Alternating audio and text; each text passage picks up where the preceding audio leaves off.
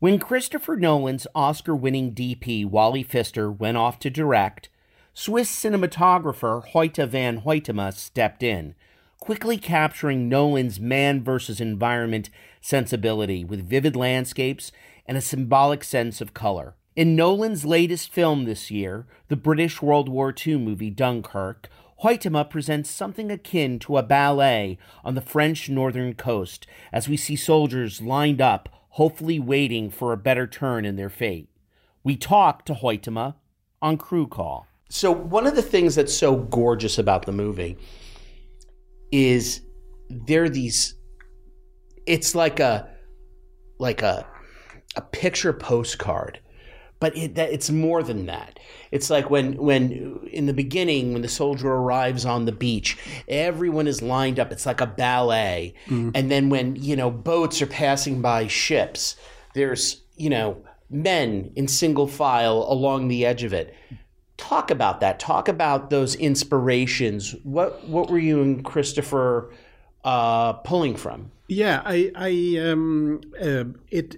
feels a little bit as you describe it that would have been very much an aesthetic choice, but it was not necessarily an aesthetic choice. It was very much in the lines of Chris wanting to strip this event from unnecessary or sort of added drama like film drama and it was always a little bit of an idea from the beginning to show sort of the gigantic effort done on that beach, but also sort of the infrastructure and the organization. I mean, even in times of chaos, the army and the people, they're still very organized, and a lot of pictures that we've seen, they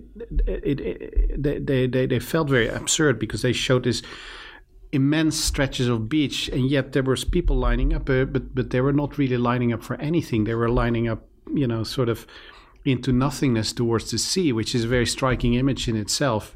But you also see, the crates and the cars and everything has its place. It's still a big military operation. So people, they try to keep some sort of an order in the scales. And I think that sort of the infrastructure and that organizational character we wanted to very much maintain, by doing it. Were you inspired by particular photographs by a specific photographer, or was it anything that you could find in the archives? Yeah, it's mostly archival stuff actually. We on one of our first scouts to Dunkirk, we were given access to some of the archives belonging to the city council there. And they have like a tremendous amount of stills, also private stills, but mostly journalism and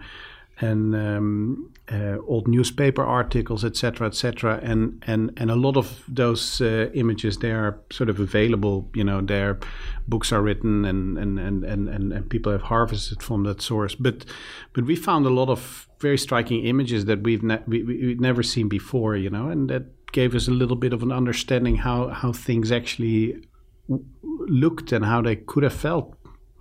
I know this is mostly a question for Chris, but were each of the stories based on true ones, like Kenneth Branagh's character, Mark Rylance's? Were these real people or were they composites? Well, I know that Chris has spent a tremendous amount of time interviewing, people that were somehow connected to this event. Both civilians, people that came with the boats, but also soldiers that were stuck on this beach. So I think for Chris, it was always very important to keep very truthful to the variety of stories. And of course, this film is a lot of stories combined, but I think most of it is rooted into separate stories that he picked up on one of those interviews. Now, this is such a specific question, but it has to do with what I like to call the ballet on the beach. Mm. The foam on the that came from the ocean, was that real? Did you get that? I mean, I know this is really nerdy of me to ask, but was that something that you had to make sure laid out correctly in each shot? Or did you catch it as it came? We the first 2 weeks we had terrible storms. It was very hard for us to shoot. But one of the results of these storms was that the few beaches where we were planning to shoot and where we were initially planning to shoot some other scenes, they got that sea foam washed ashore, and it was, from the outset sort of we looked at it and we thought, oh, this is a problem. This is going to stop us from sort of proceeding with the way that we had imagined it and the way we want to shoot it. But the look of it was so striking that we kind of decided to work with it and to utilize it. So then suddenly we were planning a little bit around the foam and to try to sort of get as much as possible out of it. But it was a natural occurring phenomena there. It's basically the most likely the pollution and the storms and the winds we just felt we have to somehow turn it into something that will be helpful to this film. Your color palette, blues and browns, but also a touch of maroon. And I was wondering if you could talk about that and the symbolism of that. Yeah, I can of course be very sort of symbolic and intellectual about it, but you're talking about maroons and browns and blues. You're talking about the skies, the uniform, and the beach, and the soft blues of the water, and that sort of imposes your color palette on the film itself. I was just very very preoccupied to give it an S sort of naturalistic feel, and to maintain the naturalism in skin tones very much while having all these different colors there. I mean, what was very important for us was connection. Was connection with the main character, sort of from the outset, and we felt, in fact, we felt we should strip it away in a way from sort of very strong looks, done in camera or done in post. We wanted everything to look a certain way in front of the camera and then sort of register it as pure as possible, and also maintain the skin tones in a very naturalistic way. And also the more because we decided to post-produce this whole film as much as possible analog as we could, And of course, if you don't have the trick box of the DI, the digital grading suite, you have to be very sort of pure and very straight with the way you treat your colors, because you'll shoot them and that's in a way the way that they would potentially end up, minus and plus a little bit of adjustments, but your adjustments are much more limited, so you have to be a little bit more meticulous in your production design and so forth. I mean, typically when we think of films shot on the water, we think Waterworld. There's always a struggle shooting on the water. And granted, a lot of this is done in a tank. Mm-hmm. And we could talk about that. But I'm just curious, was it a challenge to shoot on the water? Is it? And if so, what are the biggest problems? Or if you're in a contained environment like a tank, is it just easy? Well, everything you shoot in a tank is ultimately easier on a normal working day. You all your everything is so much under control, and usually you use post in order to add drama. Now, of course, Chris and Emma, they really insisted very early on, to try to do as much as possible things in camera, and there's a whole sort of set of reasons why things should be in camera, and for me, sort of first and foremost is if you do things in camera, you can maintain the biggest amount of resolution and clarity in your IMAX frames, so that's a reason. But the other reason is that nobody of us still believed that sort of the viscerality of that reality and the way that space works, that it's something is that you could potentially invent later and do in post. It becomes very evident when you go on a scout to the beach in Dunkirk that it just screams to be shot, and screams to be shot exactly the way that it's laid out in front of you. So yes, we felt we have to do this as much as possible in camera, and therefore shoot as little as possible in the tank. And it's not the most comfortable choice. It's suddenly after a decision like that, you get a whole arsenal of challenges fired at you that you have to start dealing with and working with. And what was the worst part? Is it the lighting, or is it as it changes throughout the day, or and how it hits the water, or is it? It's the lighting and its continuity. So you have to have a very sort of a free and loose relation with a sort of classic sense of continuity in films. But it's also, it's pure. The physics of things is difficult. It's the tides. And having to work with the tides, and certainly have to move a set, upwards on the beach as the water comes in, or downwards on the beach.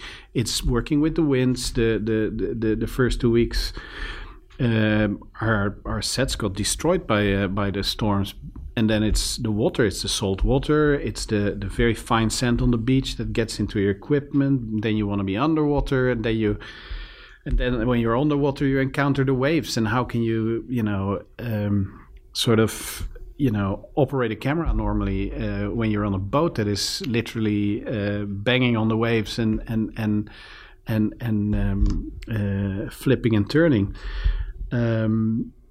So you have to find and figure out ways to do that as best as you can. And all the time when sort of nature comes to you with certain surprises up its sleeve, you want to be ready, because you want to keep shooting. So you figure out all kind of ways to sort of cope with those pounding forces of nature.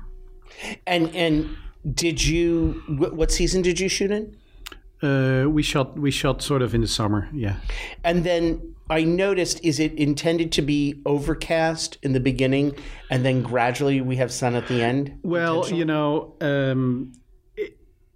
we had to take the weather the way it came. It's not necessarily purely conceptual thought to have it overcast in the beginning and then have the sun come out, even though it's a very pretty thought that it is like that. But very early we had to sort of decide that we have to take the weather as it comes. If you want to shoot on the real place, you either do that and you work with it, or you have to shoot it either in the studio, or you shouldn't shoot it in Dunkirk.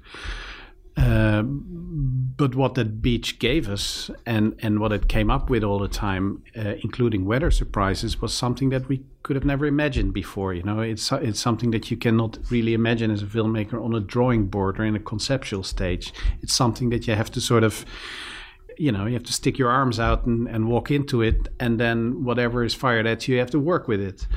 And that was much more sort of our philosophy, getting into this film. We wanted to be ready, sort of, to be able to cope with any sort of, problem that came towards us. And that involved a lot of engineering, for instance. We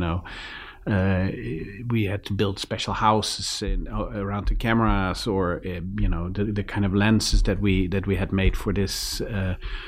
And that engineering also showed itself a lot in, for instance, the dogfights and in the air-to-air stuff. So you shot. I know Christopher likes IMAX a lot. Yeah. tell me about shooting in it. You also utilized it on Interstellar. Yeah. But you, of course, you go in, like, which scenes do you decide will be shot in IMAX? And correct me if I'm wrong, I think the cameras are significantly easier to maneuver now. It used to be that you could only shoot them. IMAX cameras was like you needed a helicopter to literally, you had to hang the camera on the bottom of the helicopter. That's not the case now. I mean, the ergonomics of the camera have significantly improved, but it's very much Chris's work, and Chris and Wally, they were the first one to utilize it. But we, myself and Panavision and IMAX, we have sort of. We did a lot of changes to the equipment and the system in order to make it, much more easy to utilize on a sort of a daily basis. There's like very long, very short magazines, but loading time takes a long time. So you have to sort of get systems to cope with all that stuff. It's digital? It's not digital. It's analog, and it's very important. I mean, it's literally a gigantic size of negative that you're effectively pulling 24 medium format photographs per second through a camera. So that's the reason that it's so heavy and it's so big, and that the motors in the camera, they have to be very strong and very precise. So it's almost impossible to make that camera any lighter, Which scenes were in IMAX? 70% of the film is in IMAX. Like on Interstellar, we used IMAX as much as we could, but we had restrictions, space restrictions, and everything. When we started prepping this film, we really felt like we have to do this as much as possible on IMAX. We have to push the boundary a little bit. On Interstellar, I think there had never been a film that utilized more IMAX, but we loved it so much that we felt, this film has to be the vast majority has to be IMAX. The reason when we're not shooting IMAX has a very sort of banal and practical reason. That is, sometimes you have to record sound. When people talk, when there's dialogue, especially when it's a very intimate dialogue, because shouting, those are things that you can sort of always put after in post, or you can wider shots, you can sort of muffle the sound of the camera. But if you're working very confined spaces and it gets very intimate, like for instance inside the Moonstone, for instance, you need to record sound, so you need to have a soundproof camera. So for those situations, we had to resort to the Panavision System 65, which is still one of the most beautiful and one of the most glorious and big formats out there. But they make a soundproof camera, so it's a little step down in quality from IMAX. But we did that so that we could record sync sound. But we would always do a take on IMAX afterwards, just so Chris could try and push in the edit to sort of lay the sound over the IMAX, or use the sound from the one camera over the IMAX. There was just a sort of a very enthusiastic hunger to just try to do as much as possible in IMAX, because it's literally, it's like the clearest and most sort of generous and tactile eye into the world. There's just no better format out there than that. So how did you meet Chris? Did he see a particular film of yours? Yeah, I think he saw some films of mine before we met, but that was before Interstellar, when it became clear that Wally was going to direct his own film. Chris was looking for DPs, and he was meeting some DPs, and I flew into LA to meet both Chris and Emma, and we had a nice long talk, I liked him a lot, and I think he liked me as well, because he decided hiring me in the end. But I love working with both Chris and Emma very much. Yeah. And the difference between shooting Interstellar and shooting this, I got to imagine more green screen on Interstellar, but still, what was very little green screen also on Interstellar. I mean, Chris is really he loves doing things in camera, so it puts a lot of.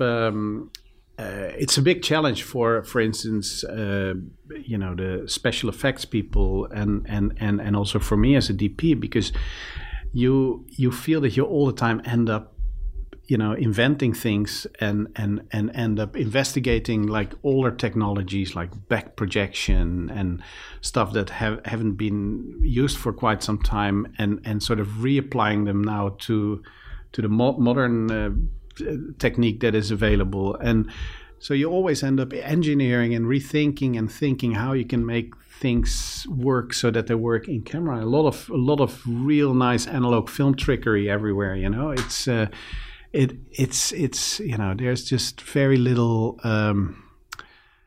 trust during a shoot like that computers will solve our problems. We always sort of assume that we have to sort of do everything in camera as much as we can, and computers are kind of our last resort for when it doesn't work out. But there's this very sort of overlaying ambition all the time to try to get it, and if you can't get it, you have to figure out ways that you will get it.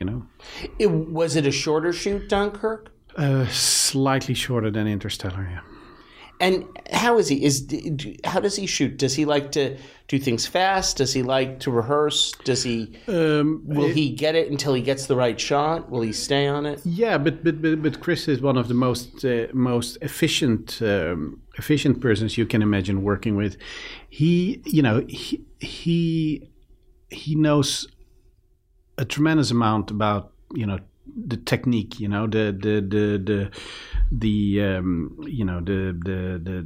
technical side of filmmaking, the cameras, the lights, and all those kind of things.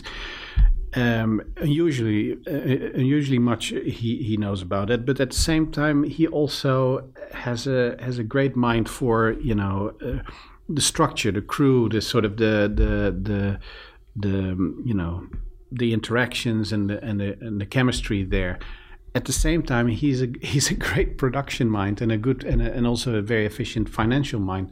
So he can combine all these things together, and the knowledge he gets from that he can really utilize to sort of push a shooting day forward in a very efficient way. So we are very seldom just waiting around. We're very seldom wasting our time, and usually when we get to the set at call 10 minutes after call, we have done our first shot and we're on our way, and we have a momentum, and we are all sort of working and thriving on that momentum. So somehow, yeah, efficiency is a very, very, very important thing. But then, within all that efficiency and fast working and speeding forward, he also knows very well when to stop and when to invest a little bit more time in sort of the poetry of things, or when an actor needs a little bit more help, so there's patience as well at the same time. But I always see Chris very much as a Renaissance man, like a Da Vinci of filmmaking, somebody that is not only good at mixing the color palettes and making the paintings, but also inventing the machinery around it needed, and and being overall, having interesting philosophies about it. He's a great writer as well, but he somehow knows how to channel all these strengths into that product, into the film. Did you storyboard the entire movie? No, but what happens very often is that you storyboard complicated scenes. Chris worked a lot with a storyboard artist before, because the complicated scenes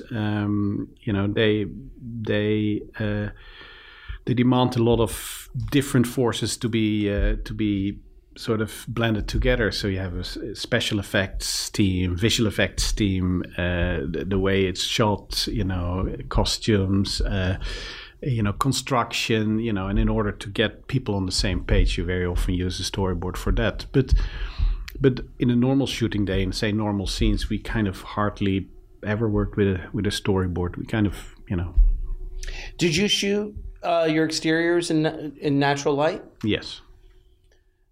As much as possible, yeah. And then, what's your next project? I don't know yet. I just finished the film. I just finished Ad Astra with Oh yeah, that's due out Gray. In January. Yeah. Excellent. Not this January 2019. Yeah. Yeah. It's tell us more about that. Well, it is not so much to tell about it yet. I'm actually not even aware if I can say anything about it. But it's a science fiction directed by James Gray, and Brad Pitt is playing the lead. We have Donald Sutherland is in it, and there's a whole bunch of very good and interesting people that. I'm looking forward to it. I enjoyed making it very much. Excellent. Yeah. Thank you very much. Perfect. Thank you. Thank you. Thank you for listening to the Crew Call podcast. To ensure you never miss an episode, make sure to subscribe for this and all other Deadline podcasts in the Podcasts app, Stitcher, Google Play, or wherever you get your podcasts. See you next week.